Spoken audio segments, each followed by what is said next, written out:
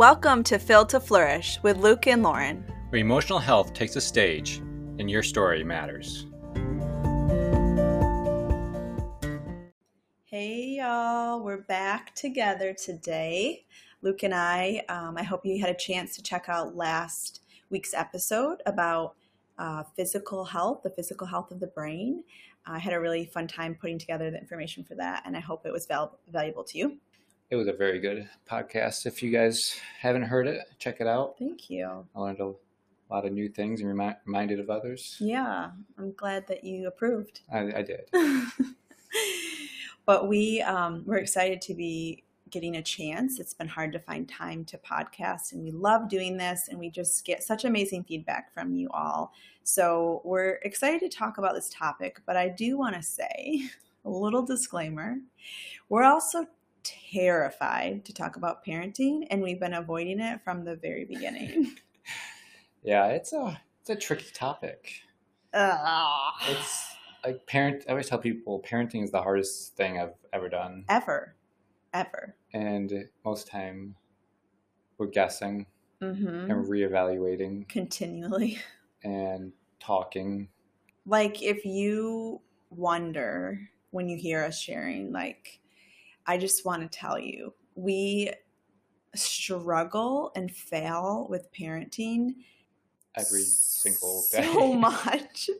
So much. And we want to be authentic in our sharing. So yeah. I think that's why we feel hesitant to talk about this, because we don't want to present something that we're not. But a lot of this is something that we're moving towards. We're wrestling with, we're learning about, we're moving towards, we're applying, experiencing with. Yeah, whether it's super hit or miss or not, like, we're there. We're totally there for it. Yeah. It's just that it's painstakingly hard for us. And so that's actually why an episode like this is important. Story-informed parenting. What does that mean, and how do we parent in a way that takes into account, a full account, our stories? Yeah, we've talked so much about stories and how it impacts different parts of our life. And to talk about story as how it impacts us as parents, it's so important. And I didn't understand what that meant even 4 or 5 years ago. Yeah. Back then, I felt like my story and experience was just disconnected to my desire to parent. It was in the past. Yeah. But as we've dug into our story, as we've understood our story, as we've tried to connect our story with how we interact with our children and understand that it is extremely connected and extremely important for us to investigate. And so we just want to bring this to you guys. And as parenting is difficult, and most people I talk with about parenting, people struggle. Yeah. There's challenges.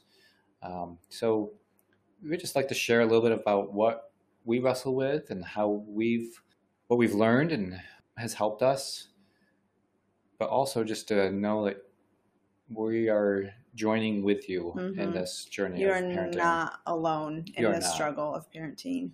I find it so funny that before you have kids, you really do think parenting is about nursery room setup and crib selection, and are they going to be daycare or home? Are they going to get earrings when they're 10? Are they going to allowed to get earrings as a baby? Like, these things seemed like big choices, and I'm not saying that none of them have weight or value, but as you get into parenting farther, maybe beyond toddler years, you're like, I feel like there's this collective, parenting is about guiding these little humans to become healthy, well-regulated, kind, loving, capable adults, essentially. Right.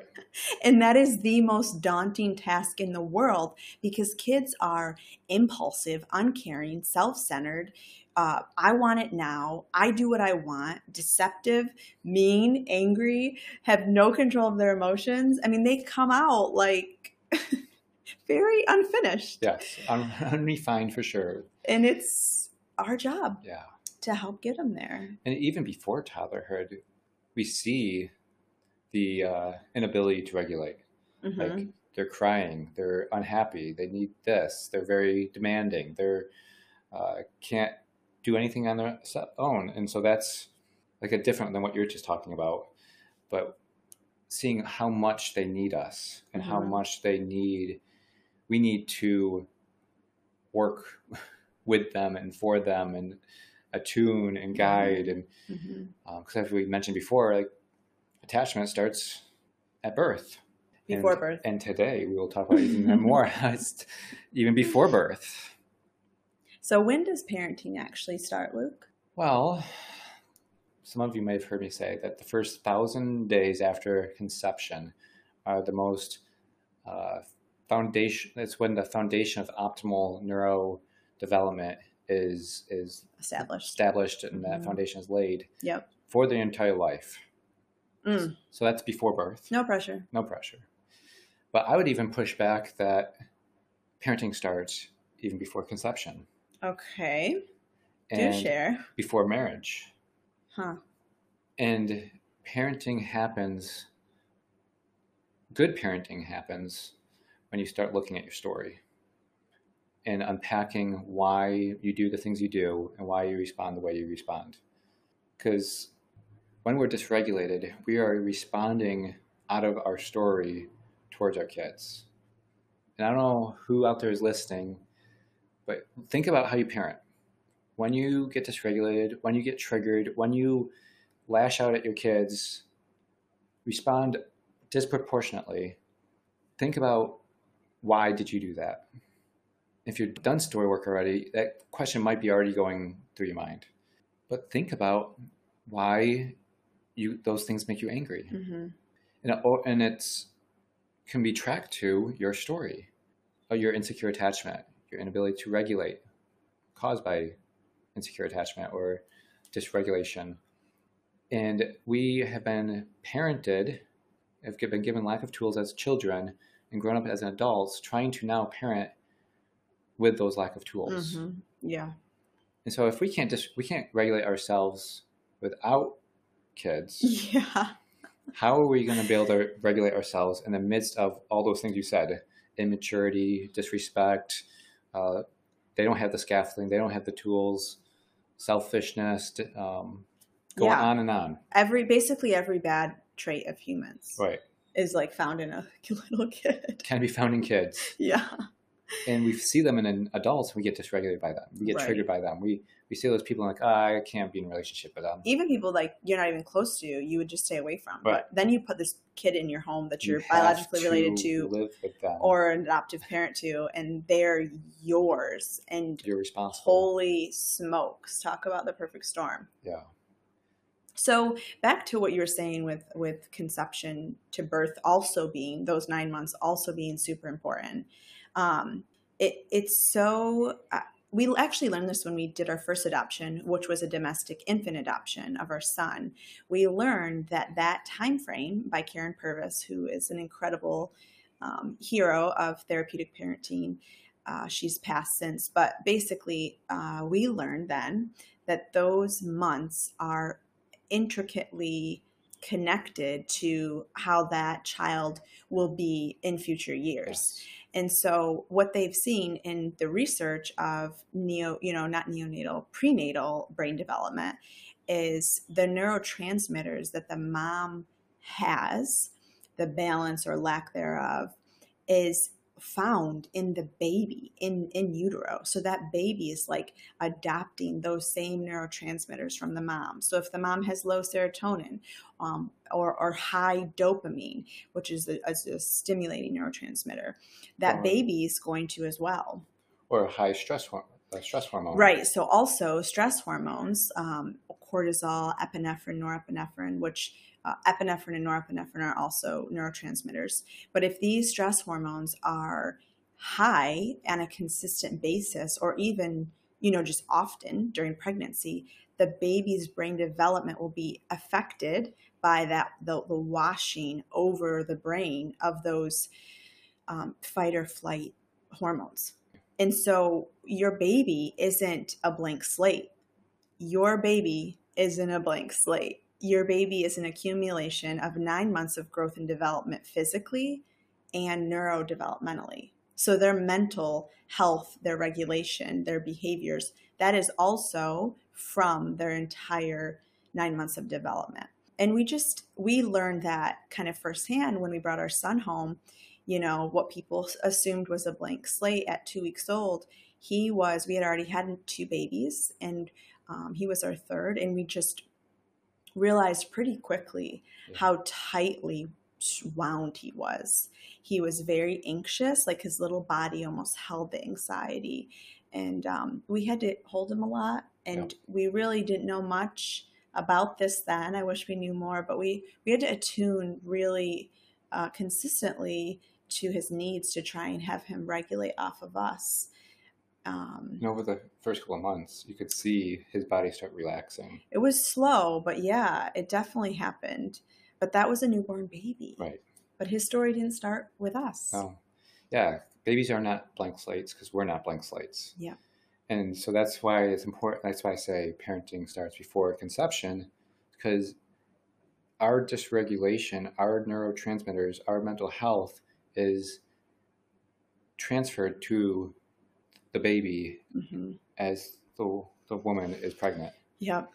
So if there's conflict in the house, or an abusive spouse, or a disconnected spouse, or no employment, or any of the other major stressors, the baby is experiencing all of that. Yeah, impacted. Right. And the brain development in those months is profound development. Yeah. Yeah. So the woman's carrying the baby, her mental health is important for the baby.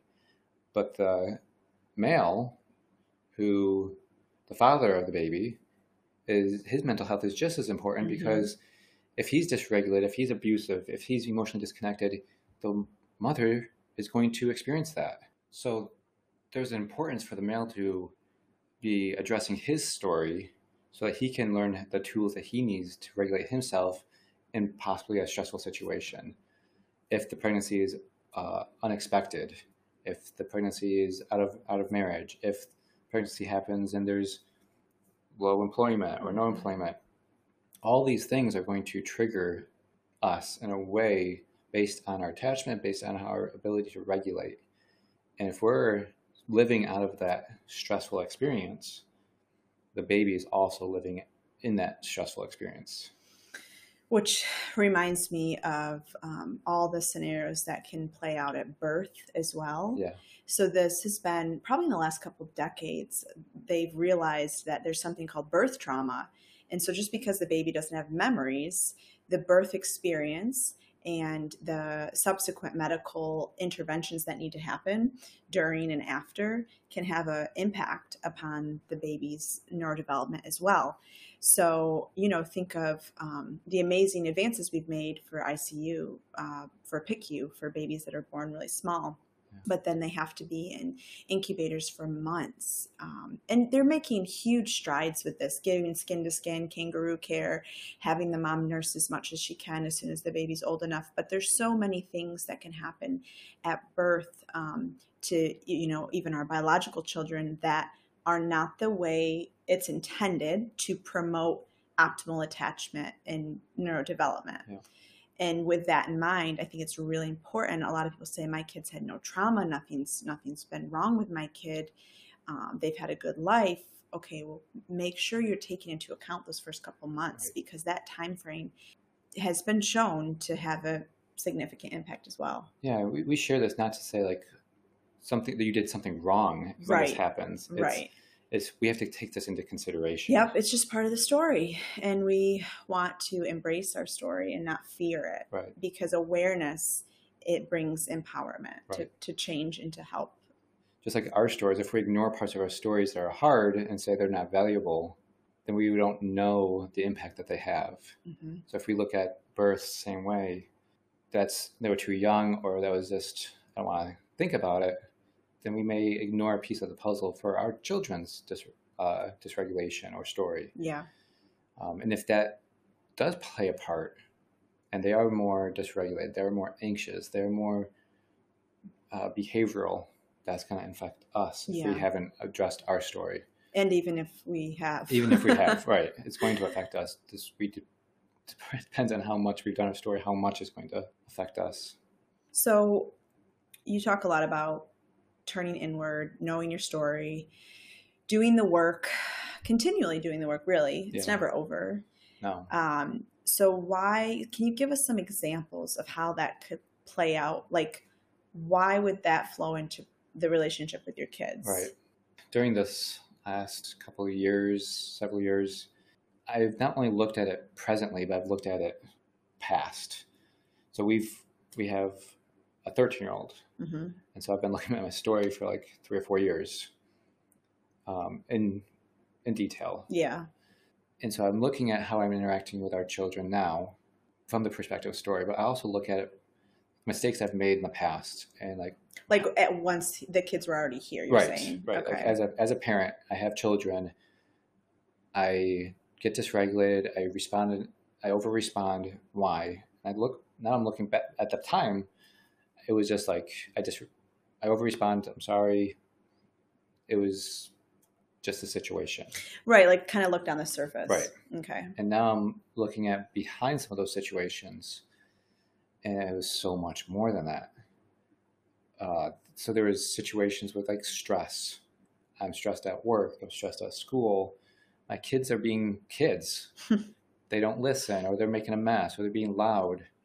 I lash out because I'm out of my window of tolerance. Mm-hmm. I'm dysregulated, don't have the tools to regulate myself. I lash out because I'm overwhelmed. So like as a toddler, that's kind of might be what it looks like. Yeah. But if I looked at my story, I understood now what I know, that stress dysregulates me, or like certain stress, or mm-hmm. I have like ADHD, anxiety, mm-hmm. depression. If I had that language and understood it, I could parent from that perspective. Yeah. I could do the things I do now to take care of myself. Then there's like personality. Some children have strong personalities and they want to argue. Mm. Like we have a child that I really just think he just has strong opinions and a strong personality. He's not trying to be disrespectful. He has opinions. And we can logically say that right now right. in a quiet room without him arguing in our face. Yep. But the reality is when that happens, it is almost impossible for us to not be triggered. Yeah. Which is problematic when that's someone's like default disposition. So mm-hmm. you're going to see it often, and you don't want to be like, we're trying to get to the place where we can internally regulate ourselves enough that we aren't constantly triggered by those behaviors. Yeah. It's that being able to allow them to have hard emotions, mm-hmm. like the big 6 of Adam Young. Mm-hmm. And difficult behaviors. Right. And that is really hard for me. Yeah. That interactions. And I think, and another interaction is like sibling dynamics. Uh-huh. An older sibling mistreats a younger sibling, or takes advantage of them, or mistreats them, talks harshly to them. Most people will be like, you shouldn't do that. It is a trigger for me because mm-hmm. my story is my oldest brother did those things to me and my siblings. Mm-hmm. Mistreated us, bullied us, verbally abusive, like just really dysfunctional interactions. Yeah. Whereas our children, I really don't think they have a malicious intent. Right. But their own dysregulation or mm-hmm. justice leader. In childishness. Yeah, in childishness. That triggers my story. I have to advocate for the ones being mistreated, the ones that don't have the power, because I didn't have the power. I was looking for somebody to jump in and protect me, advocate for me, not allow the mistreatment. And so if I address that trauma and that wound, I can help bring regulation to myself. When you see that happening. When I see that happening mm-hmm. within our children. Yep. Yeah, that's super helpful. I think knowing there's so many variables with our kids, the age of them that they're at in a certain season, their gender, their personality, their specific needs or struggles, birth order, sibling dynamics, like you were just talking about, all of these things and more Yeah. have the unique potential to trigger us based on our story with those things.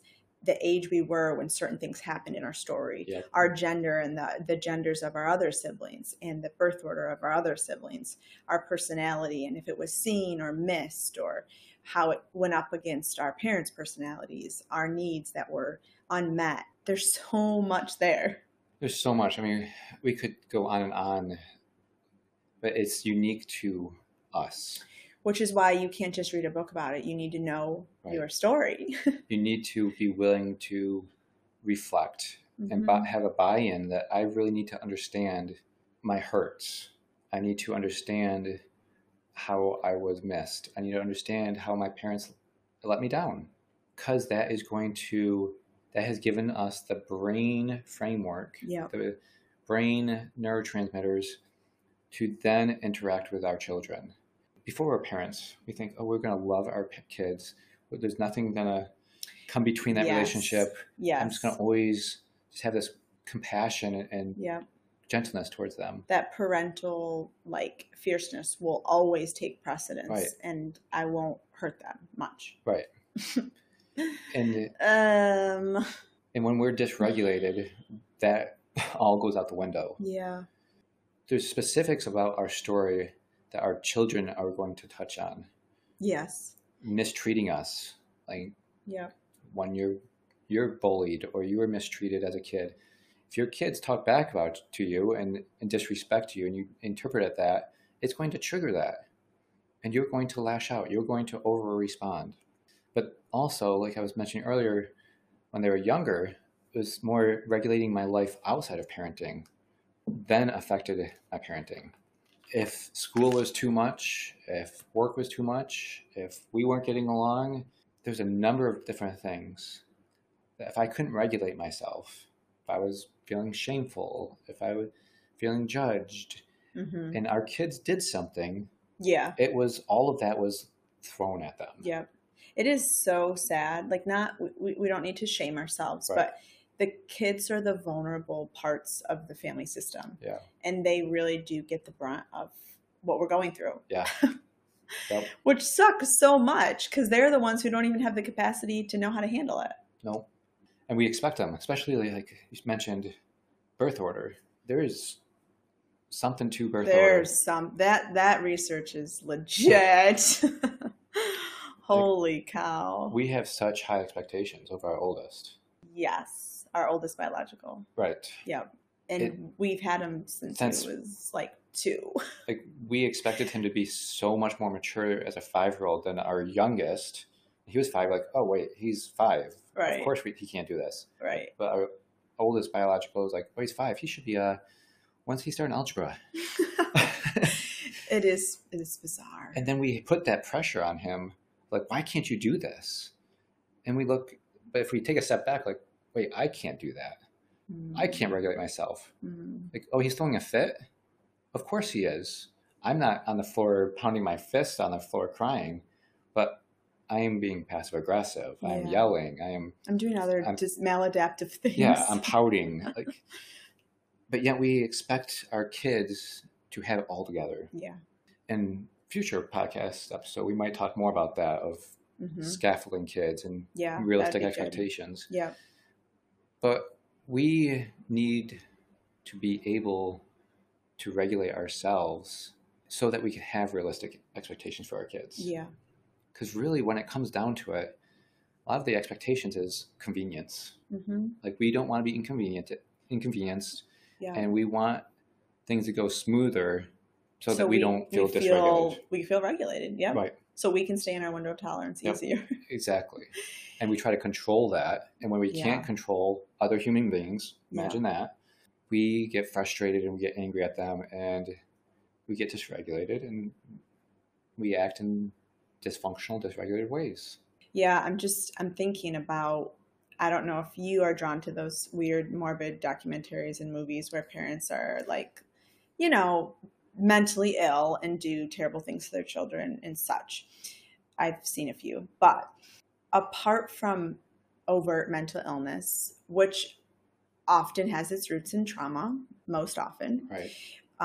Most parents absolutely want to be good parents. Yeah.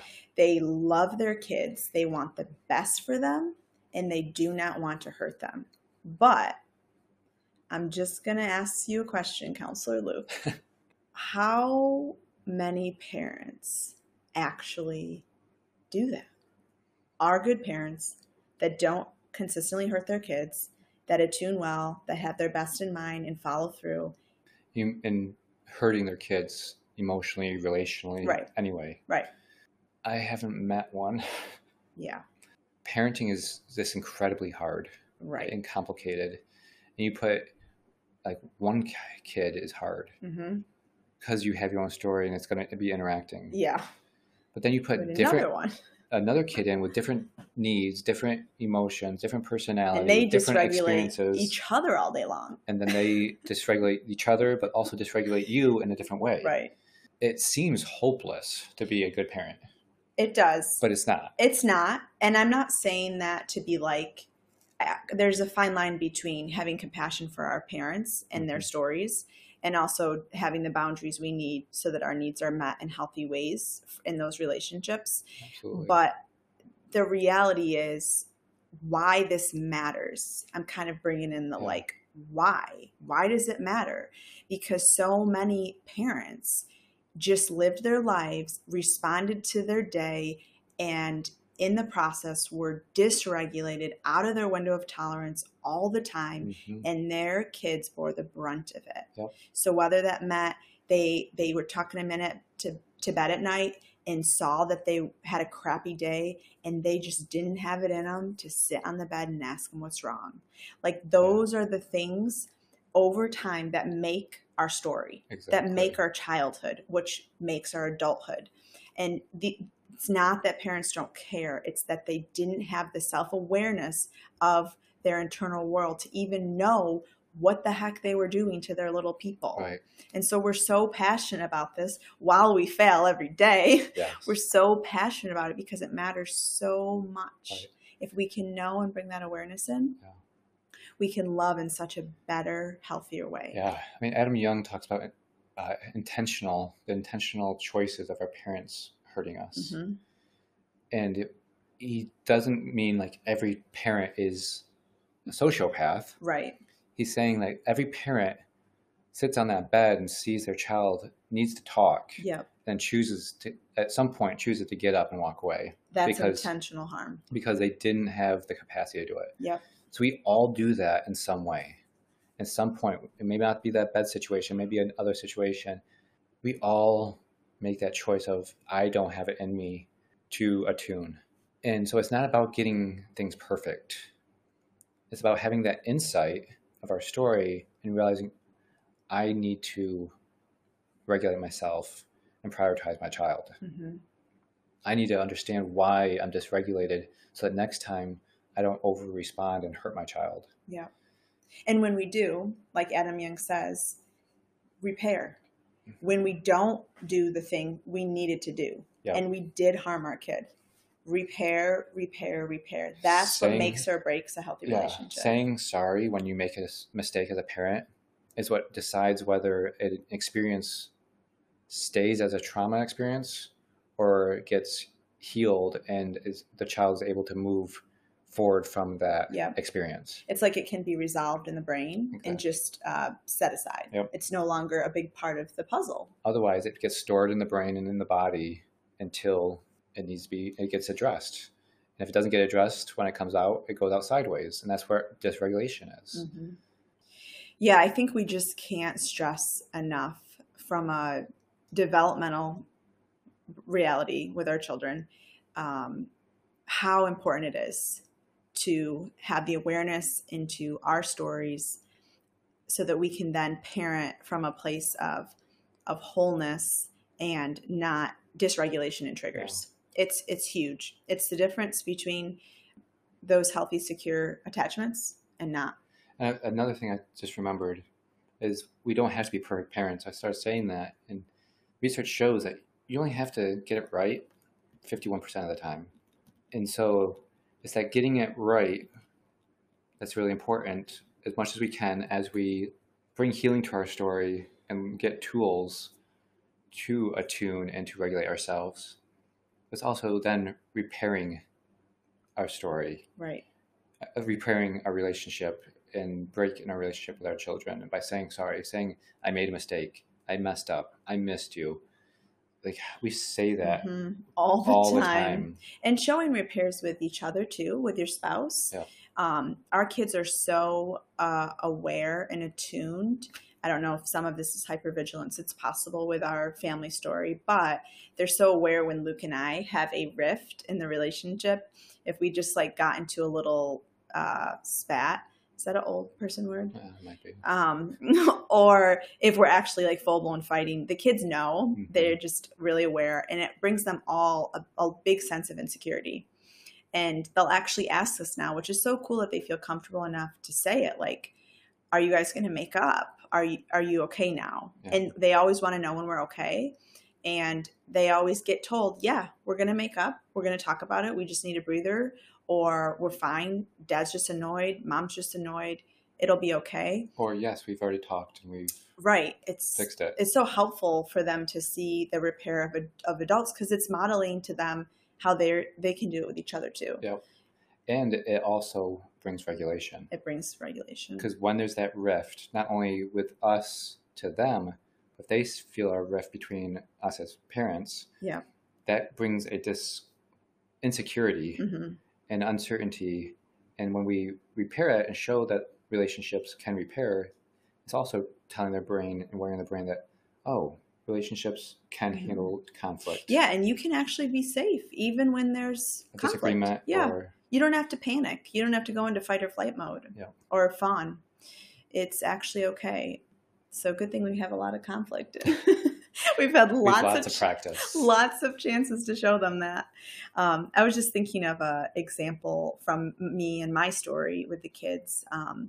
I feel like when I see lack of order and chaos and just messiness, like that lack of consideration of people around them, picking up their stuff, which having two kiddos with ADHD, they don't remember anything. Literally, I could lose my mind, but I'm being stretched so much in that area. It's so hard for me. So when I see that, I think that it really causes a lot of anger, and I want to control the situation. So when I look back at my story, order and respect were of utmost importance in my home. We weren't a military family, but that was kind of the theme. Like chaos, not okay.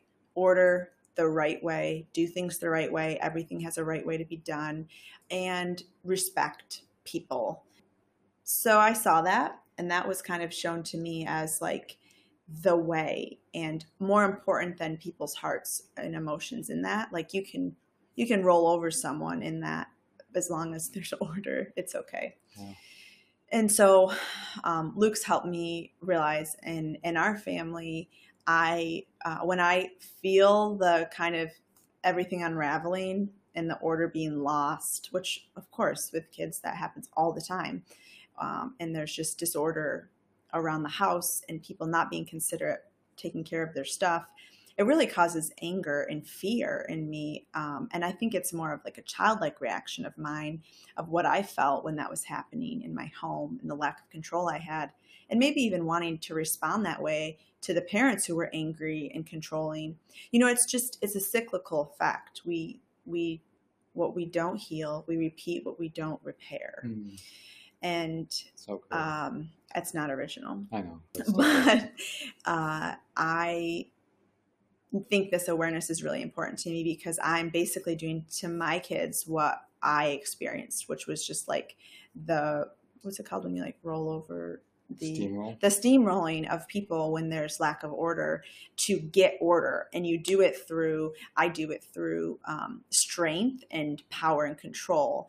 And I think it's scary for the kids, and it's also unsettling because it promotes that fear, fight or flight response in them, which I had as a kid a lot from that. So I think it's really helpful for me to have that awareness Mm-hmm. so that I can start being more attuned to myself when I see that chaos unfolding. Okay, Lauren, before the trigger, Yeah. you have a, Propensity to respond this way. right. So what is your choice and your response going to be moving forward? And an ability to tune in myself, to try softer, to be compassionate to that part of me and my story, and to then from that place respond differently to the kids. Absolutely. When we recognize why we do the things we do, we realize that there is a choice. Mm-hmm. Like that intentionality, we can choose to walk away, or we can choose to steamroll, we can choose to yell. But if we have that choice, we can also choose to not do those things. Yeah. But when we don't realize what we're doing, and we're just victims to our dysregulation. Dysregulation, because it's a response. Yeah. It's a physiological response that we're just going with.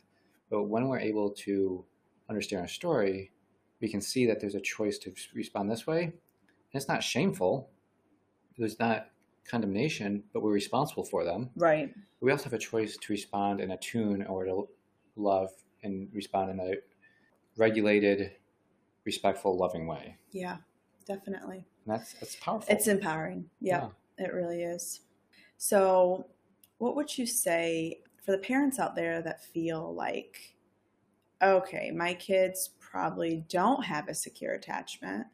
I don't see how they could. When we got married, we were a mess and we just parented kind of in survival mode and we didn't really have a good marriage. And, you know, they're just putting things together and they're like, gosh, I'm not sure that there is a secure attachment. We're going to talk more about parenting in future episodes, but what hope can you give? Like, is there hope? That part is really important. And it's, as a dad, it's hard to answer that question because I struggle with that worry and concern. Yeah, always.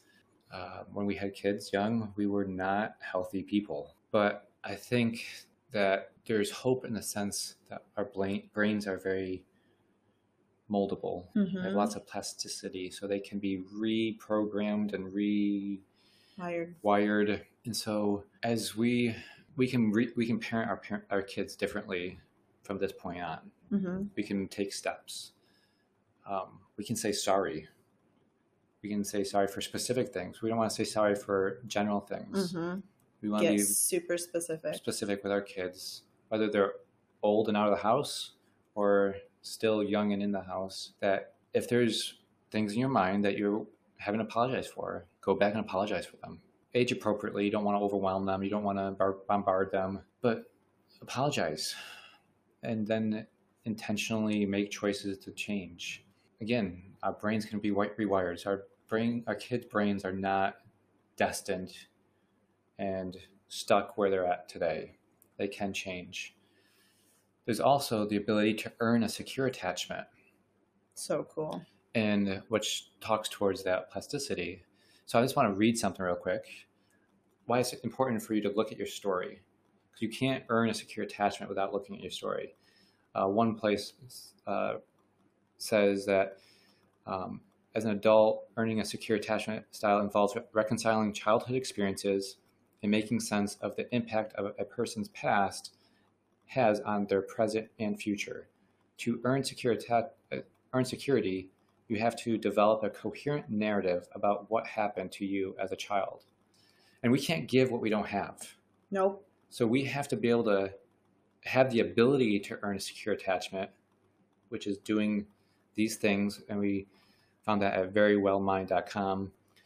And to help our kids earn a secure attachment, they move their story from unsafe, unseen, and unsoothed to feeling safe, seen, and soothed.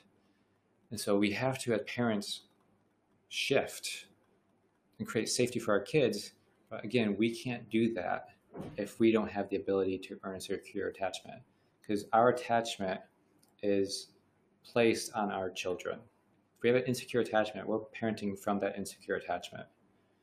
So we have to do our story work so we have the capacity and the ability to earn a secure attachment. Mm-hmm.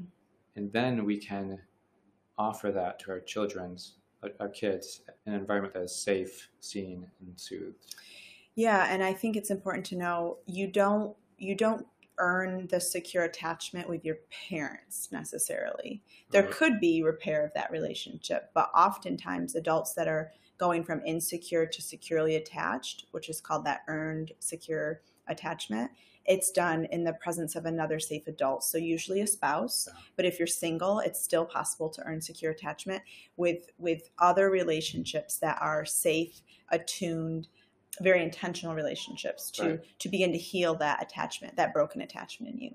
So like what Luke's saying, just to recap, we can only give what we've experienced. So we cannot, if we look at this parenting episode and think, goodness, I'm not sure all my kids are securely attached, or I'm not sure any of them are. You first, it's not like something you can, hand deliver in a package to them. You have to experience it wholeheartedly through and through your person, your spirit, so that you can have that secure attachment, parent from that, and then you can help your kids as you're growing. It doesn't have to be after, but as you're growing and healing, you can begin to parent in a way that they are earning their secure attachment already. As children, they don't have to wait till they're 30 years old and in counseling and broken. Do it now. Start now. Well said. For everybody that's listening, know that you're not alone, and that the challenges of parenting, it's hard. Just don't give up. It's brutal. It is brutal. And just parenting, but then after also addressing your story. It's brave and courageous work. Yep, have compassion. You're worth it. Your kids are worth it. And just continue doing that hard journey. You're not alone. Your story matters. That's right. While it is a joy to provide our podcast content as a source of life enrichment, please note that information shared is not intended to replace or contradict any professional therapy or medical advice.